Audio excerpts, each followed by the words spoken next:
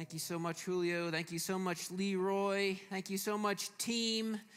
That was just what I needed. Friends, we are, as I said at the welcome and announcements, in the midst now of our Lenten journey leading up to our celebration of Easter. I want to highlight, to draw your attention to two things. To my left, to your right, we have our baptismal font, the old school baptismal font I found in the basement. We brought it out for Lent, and we have the cross centered here. This is kind of the story of the journey. And before I get into today's message, I just want to highlight that this is a image, this is a metaphor for the journey that we are inviting all of you to be taking this Lent.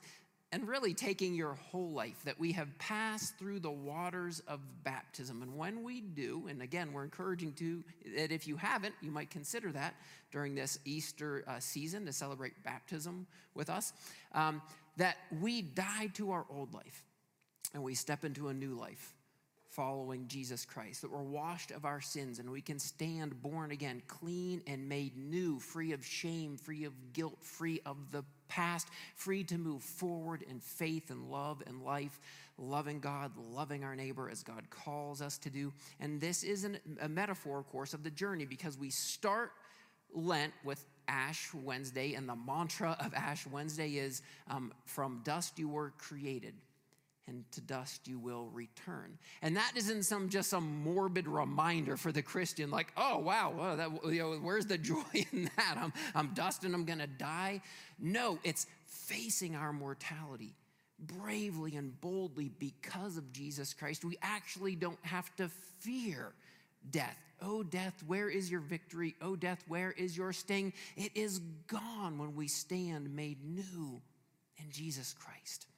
And so the Christian, the follower of Jesus Christ, is the one who can so boldly and bravely and fearlessly face the realities, the difficulties, the struggles, the death that plagues this world, even as we look forward to the resurrection promised in Jesus Christ. And we know we get to taste and experience and live into that resurrection now, and it will fully come in his return. And if we die, we live in Christ. And if we live, we live in Christ. If we die, it's gain. And if Christ comes again before our death, then all the more glory we stand with him in his kingdom. So this is the journey. And today we are going to continue that journey by stepping back into the story of Lazarus, a story familiar for many of us. We got through the first half 2 weeks ago, and then I had a bit of a break, and we're going to step into the second half here today. That first half is online. I encourage you, like it, listen to it, post it, share it. It's all out there on the internets. You can, enjoy that for the first time or again. If not, I'll give you the recap. What was the main point that we are coming through in the first half?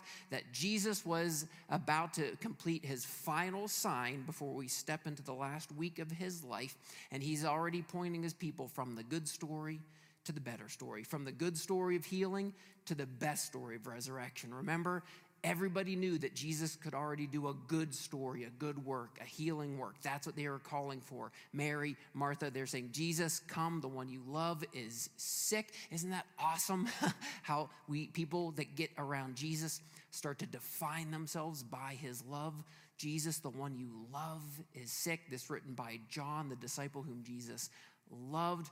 But Jesus is saying, I know it's going to be difficult for you to understand what's happening here, but have faith. Trust me, we're going to exchange the good story of healing to the best story of resurrection. And you're going to see what is possible through me, through my love for my friend Lazarus.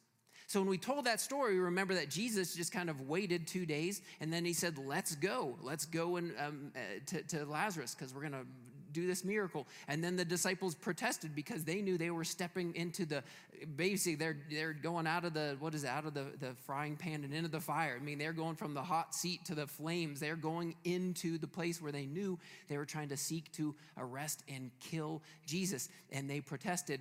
And if it wasn't abundantly clear, I do just want to make it abundantly clear that sometimes following Jesus leads us into danger. If you think following Jesus is all boring comfort, I don't know if you're really following Jesus, because sometimes Jesus calls us into danger. But let's be clear about that. Should we pray for safety and protection for ourselves and our families and our church? Absolutely. Should we pray for a hedge of protection? That's biblical, actually, absolutely. Pray for that hedge of protection around your kids, around your home, around your church, around your community, 100%. Should you pray for travel mercies whenever your kids go on a trip? I'm always praying, God, guide them, because I don't know how distracted they're going to be. Put angels around them. My goodness, just keep them alive. Stay alive. Be safe, kids. But then don't be surprised. Celebrate whenever safety, protection, good things come, but don't be surprised. Sometimes following Jesus sends us into the adventure of the danger, of the controversy, of the conflict, of those difficulties, of those struggles. And I gotta say, that's part of the thrill of following Jesus. These guys are going to get a thrill. They're going to get more than a thrill. They're going to go into the danger zone. Sometimes that happens. Jesus travels to Bethany. Martha runs out to meet him, and we ended 2 weeks ago with that promise that she put her faith in Jesus Christ and the promise of his resurrection. She didn't fully understand it, but she confessed faith in that, and we ended with that. And now we pick up with the story. Let me just read it for you. It's going to be a big reading, but again, this isn't where you check out. This is where you check in and hear the word of God. My remote's not working, so I'm going to need you to go along with me. We're going to pick up at verse 28. After she, that's Martha, had said this, she went back and called her sister Mary aside. The teacher is here, she said, and is asking for you. When Mary heard this, she got up quickly and went to him. Now, Jesus had not yet entered the village, but was still at the place where Martha had met him. When the Jews had been with Mary in the house, comforting her, notice how quickly she got up and went out. They followed her, supposing she was going to the tomb to mourn there. When Mary reached the place where Jesus was and saw him, she fell at his feet, just like we sang. She fell at his feet and said, Lord, same thing that her sister Martha had said. Lord, if you had been here, that good story could have happened. That healing could have happened. If you had been here, my brother would not have died. When Jesus saw her weeping and the Jews who had come along with her also weeping, he was deeply moved in his spirit and troubled. Where have you laid him? He asked. Come and see, Lord, they replied. Jesus wept. Then the Jews said, see how he loved him. But some of them said, could not he who opened the eyes of the blind man have kept this man from dying? Jesus, once more deeply moved, came to the tomb. It was a cave with a stone laid across the entrance. Take away the stone, he said. But Lord, said Martha, the sister of the dead man, by this time there is a bad odor, for he has been there 4 days. Then Jesus said, did I not tell you that if you believe, you will see the glory of God? So they took away the stone. Then Jesus looked up and said, Father, I thank you that you have heard me. I knew that you always hear me, but I said this for the benefit of the people standing here, that they may believe that you sent me. When he had said this, Jesus called in a loud voice, Lazarus, come out. The dead man came out, his hands and feet wrapped with strips of linen and a cloth around his face. Jesus said to them, take off the grave clothes and let him go. Martha went to Jesus, but Mary stayed and wept. Let's just start with this wonderful assurance that very often in the life of the Christ follower, we go after Jesus. From our perspective, we are going after Jesus. We are following Jesus. We are pursuing Jesus. And I encourage you to make it your life ambition, to make it your life goal, to go where you see God at work, to go where you see Jesus at work, to go where you feel the Spirit is leading you. Go and follow, pursue Jesus, be a disciple of his. But my people, understand and take comfort in this. Sometimes we go after Jesus, but sometimes Jesus comes to us. And I just love how John tells a story to remind us of both, because we're going to wind up in both places at different times in our lives. We're going to wind up in both of those chairs at different times in our lives. We are going to be in pursuing Jesus, but sometimes we are so broken, we are so needy, we are so weak, we are so lost that we need the Good Shepherd to come to us. We need the Good Shepherd to leave the 99 and to come calling our name. We need to just understand and recognize that Jesus is pursuing us. The good shepherd is coming after us. The good shepherd is calling to us. And that is what happens with Mary in this instance. She is so broken and needy that she just can't even get up. But when she hears that Jesus is asking for her, when she knows that Jesus wants her, when she knows that Jesus has called her name, she is inspired to get up then and meet him. So, wherever you sit today, know that Jesus will be there for you. You can run out and find him where you see him at work, or he will come and call your name and meet you where you're at. So, the story is already unfolding and getting a bit deeper. Mary has now run out to see Jesus. The people, thinking that she's going out to the tomb, decide to follow her. And there we read this very interesting exchange that happens. It says that Jesus was deeply troubled in his spirit, and he was moved. Now, here's the thing. Whenever we read a phrase like that in the Bible, that should be a bit of our indication to say, maybe this is a little bit interesting here. Maybe the translators had some difficulty in trying to capture all that is unfolding in the scene. And because I had 2 weeks to preach this wonderful story, I was able to dig a little bit deeper into that phrase, that Jesus was deeply moved or troubled in his spirit. And that actually in the Greek is just one word. You ready for a lesson? You ready for the Greek? You can annoy all your friends and neighbors now with your knowledge you're about to get from the pastor. Embrimaomai. Now, here's the more interesting thing about that one word.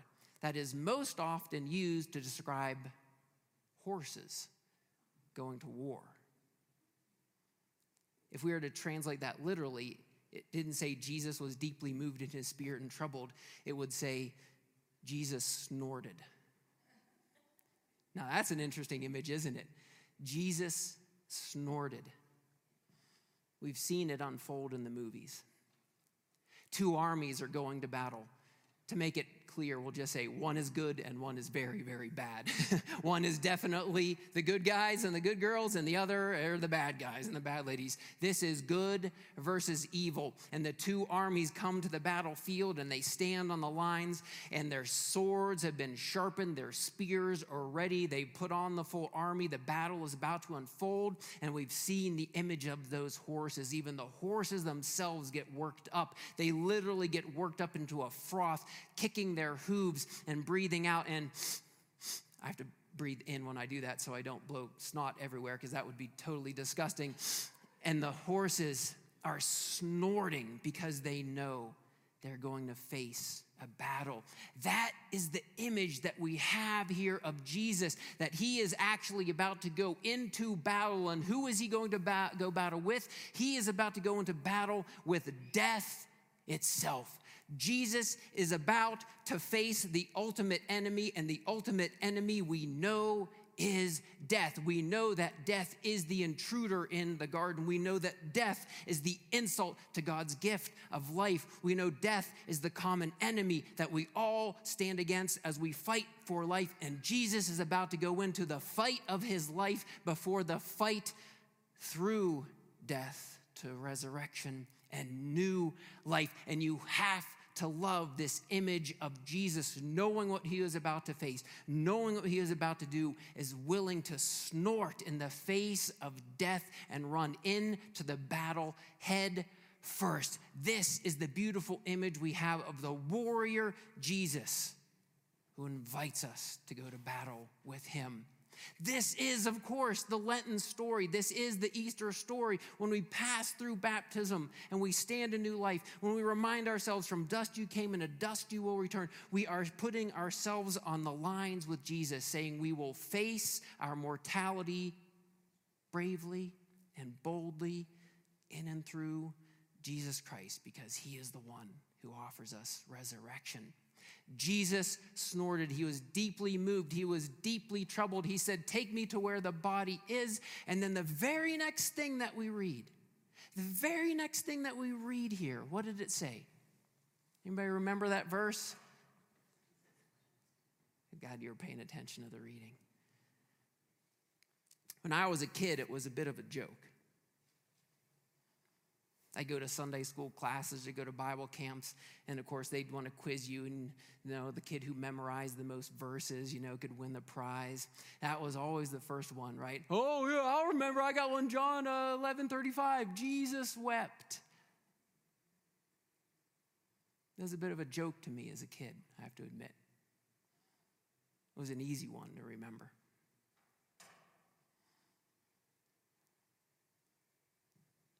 But go through life long enough, and this becomes the farthest thing from a joke that you'll ever read about Jesus Christ, our Savior and Lord. Because what John has showed us again so masterfully now isn't just the warrior, the tender warrior, the one who will snort in the face of death, and the one who will weep with you and stand with you in your mourning. Jesus' ministry blows me away. Jesus, throughout his ministry, as we've gone through actually the past several weeks, as we've gone through these miracle stories, Jesus will confuse and confound and strike awe in all those who are willing to hear him and follow him. We've seen Jesus providing comfort for those who are mourning, and we've seen Jesus standing boldly and overturning tables in the face of injustice. We have heard comforting words of Jesus to those who love him, and we have heard challenging words of Jesus. We've heard things from Jesus that seem abundantly clear and just spelled out for us. For God so loved the world that whoever believes in him might not die but have eternal life. And then on the heels of that, we'll hear Jesus say, if you want to find your life, you have to lose it. What does that mean, Jesus? We have seen Jesus rushing towards opportunities that he knew the Spirit was leading him towards, and we have seen Jesus waiting, almost insultingly waiting, when the one he loves is sick. We've seen these, in a sense, the tension between all these instances and these experiences of Jesus. And if we take a moment to reflect on all of our lives, we again see ourselves in both places. We see ourselves as Martha, and we can see ourselves as Mary. And if we look through the story of our own lives, I know there's times when I have needed the comfort of Jesus, and there are times when I've needed the stern command of Jesus. There are times when I needed Jesus telling me he loves me, and there are times when I needed Jesus telling me, get up and go and love people in my name. There are times in my life when I was charging after Jesus, and there are times in my life when I was sitting, weeping, broken, and I needed him to come to me. And that is the beautiful image that John has given us here of this tender warrior who can snort in the face of death, but is also willing to stand and weep with those who weep. And I know someday we'll need the weeping warrior with us. And maybe you're there right now. Maybe you're there right now in that broken place. Know that Jesus will sit and weep with you in your pain, in your brokenness, in your hurt. He will sit and weep with you. And friends, I know I need both in my life, and I'm guessing we all do. And again, we have that in Jesus Christ. So here's where we're at. Jesus has come to Bethany. He's met Martha. He's now gone to Mary. He's now confronting death. He's snorting at the battle line. He's about to face this grave. He has been willing to sit and weep with Mary in her pain. And one more thing before we get to the final climax of the story. He says, take me to where they laid him. It says, once again, Embrimaomai, he was deeply moved in his spirit. The people go with Jesus to the grave. Jesus there is about to tell them to roll that stone away. He says he wants it rolled away. But there's this one little interlude that has always fascinated me. And it's so Martha that she's the one who says this. He says, roll the stone away. But she has this moment, even in her weeping, in her pain. She is so focused on the externals. She says, but Lord, by now it's been 4 days, and by now there's probably an odor. But I love, every once in a while I go back and I look to the old King James Version and how they translated it. And of course I heard this years ago, but you got to love how the King James puts it. It said, by now, Lord, he stinketh. Isn't that a great, there's another memory verse for you. By now he stinketh. I'm going to tell you something about myself, and some of you won't believe me, but I encourage you to test me on this as I am your pastor, and I will not lie to you. I don't stink. I have very few spiritual gifts. I am rarely the biggest guy in the room, the strongest guy in the room, the smartest guy in the room. I'm certainly not the most talented guy in the room compared to our musicians. I am not many things, but this I am. I smell great all of the time. I don't stink. I walk into a room and it is like a bouquet of flowers has entered the presence. You don't believe me. I challenge you. I encourage you. Come right up to me. Give me a hug and take a whiff. I always smell awesome. It was a genetic gift given to me from my grandfather. I am not joking. I am not joking. I take great joy in that I do not stinketh. But even I have my limits. I remember one time when Eden was a baby, actually. Not a baby, she was pretty young. You know, I'm a biker. I'm always trying to interject those stories. It must have been a particularly hot, muggy, sweaty, awful day when we lived in Canada and on the East Coast. And I must have been out for several hours. And I came home and I got off my bike and I came in the house. And I don't know what was happening. But at some point, Eden came running up to me. And I probably swept her up into my arms. And I hugged her and I kissed her as a father will do. But at that moment, Eden, almost because she had never experienced this before in all of her life, this actually happened. She stopped and she was genuinely in shock. She goes, "Daddy, you stink." Somebody say, "I stinketh." Somebody say to the person next to you, "You stinketh." There's way more excitement for the second one there, by the way, than the first one. I heard way more people wanting to say to their neighbor, "You stinketh."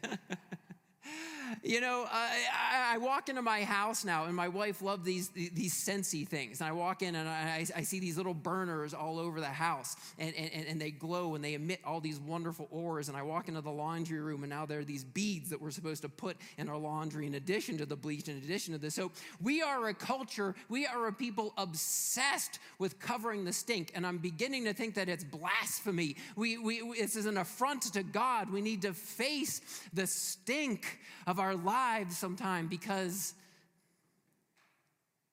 the reality is sometimes our lives stink.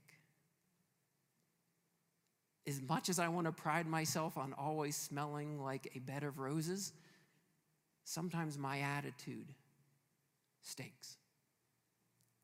Sometimes the state of my love for others stinks. Sometimes my state of holding on to the hope of Jesus Christ stinks. Sometimes my faith gets into the place where it stinks. Sometimes our marriages stink. Sometimes our kids' lives stinks. Sometimes situations at work stinks. Sometimes others bring the stink. Sometimes we bring the stink. But the reality of our lives is that sometimes we stinketh. And Jesus is telling us to roll away the stone. He's saying, if you want the healing, if you want the hope, if you want the faith, if you want the love, if you actually want all that I can do in your life, if you actually want all the gifts that I am offering to you, if you actually want change and transformation in your life, then you have to roll away the stone and let me face the stink of death in your lives. Let me face the stink of what's going on. And I get it. Oh, we're mortified. We're shamed. Oh, God forbid that people actually see the inner world of our lives. Oh, do we think that we can hide it from God if we turn off the lights and try to distract ourselves with other things? But isn't it beautiful that Jesus here is boldly and bravely saying to Martha, she's saying to Mary, and he's saying to us, roll away the stone. I'm not afraid to face the stink. In fact, if we're going to actually bring resurrection, I have to get in there. I have to go there. I have to go to that place of stink in your lives. So Jesus tells them, roll away the stone. Roll away the stone of your unbelief. Roll away the stone of your doubt. Roll away the stone of your fears. Roll away the stone of your sins. And let Jesus get in there. And Jesus has them roll away the stone. And you can imagine now the scene as the drama is rising to this. And he says a little prayer. He says a little prayer. And it's not for him and it's not for God. It's for the people listening, he says. And he doesn't say that too often. He says, I'm actually saying this on behalf of the people so that they know that I am the one sent by the Father. I am the Christ, the Messiah, fully God. I am the one who is about to face death and bring resurrection. And he faces this scene and he calls out, Lazarus, come out. And it says that Lazarus came out. And Lazarus comes out and he says, take off the grave clothes and let him go. And then the story abruptly ends and it changes into another scene. And that is John's shocking end to make us then stop again and say, wait, what? That easy? That simple? There's two stories that actually went around on what happened to Lazarus after this. One story said that because the people were seeking to kill Jesus and eliminate him, they were also going to pursue his followers and disciples, and there was definitely a conspiracy out to get rid of the evidence, so to speak, so there was a price put on Lazarus's head. And one story says that they went to the island of Cyprus, and they lived out their days there, and you can now go to the Church of St. Lazarus that still stands to this day, and you can worship Jesus there. Another story said that they actually went northwest and they made it all the way to France where they did ministry for a season, but then the Roman Empire under Domitian actually found them and had them all killed. We don't know exactly what happened to Mary and Martha and Lazarus after this incident. But I have a little theory on what happened and why John ended it so abruptly. Will you entertain the pastor on my theory on why it ends so abruptly? Here's my theory on why it ends so abruptly and what John probably wasn't quite sure to know what to do with this story. I can imagine in this glorious moment, everybody was very excited. They were sort of just like slack-jawed and in awe. Oh my goodness, this man just came out of the grave. He is alive again. They were ready to have a celebration, but Lazarus gets the grave cloths taken off and he looks around and his first words were probably, no! Oh no! I was in paradise. I was in glory. I was in the kingdom. I was there feasting at the table set before me by God my Father. I was there with saints who ages past have gone on before me. I was there hearing angel choirs, and now I've been put back into this mortal shell that is faced with death and decay and evil and sin and all that this world throws at me. Why, Jesus? Why, Jesus? And Jesus maybe had to pull him aside and be like, Lazarus, no, I'm sorry, dude. I know it was, he probably didn't say dude, I apologize. He's like, I know that you love me, and you know that I love you. And trust me, Lazarus, this story will be told until I come again as a testimony to the resurrection that I can offer to all who love me and all whom I love. And you have to imagine then the kind of life that a guy like Lazarus would go on living. Again, we don't know the details of how it played out, but I can imagine scenes like this. Lazarus goes out and he's telling people, I was dead, literally, am alive again now, literally. And Jesus is offering you resurrection life, new life, spiritual life by belief in his name. And the authorities were like, you need to stop talking about Jesus. And he'd say, I'm not going to stop talking about Jesus. And they'd say, if you don't stop talking about Jesus, we're going to kill you. And he'd say, oh, really? Because guess what? I've been there. I've done that. It ain't so bad. Actually kind of looking forward to what's on the other side. I have no reason to fear ever again what lies on the other side because I know that there is resurrection and life in Jesus Christ. And oh, that this story can inspire us to be that same kind of people, that because of the faith that we can put in Jesus Christ, because of the new life that we can experience in his name, because we know that our sins can be washed away, because that we know we are born again and born into eternity with him now and forever, we can live that same kind of fearless life that faces all the world throws at us because of his resurrection. Amen, friends? That's what Easter is all about. And if you'll give me just another moment, guys, we can come up because I got to drive it home. You see, again, this is the story, and it's too good not to tell, because it's amazing how Lazarus' life and journey will parallel what happens with Jesus. Because in just a few weeks, we'll remember that Jesus would face death itself, that Jesus would be deeply troubled in his spirit on the night that he was be betrayed. And our own Lord and Savior, Jesus Christ, as bravely and boldly as he would face that crucifixion, yet we always see that he was willing to weep and to cry and to call out to God for the pain that we know he would endure.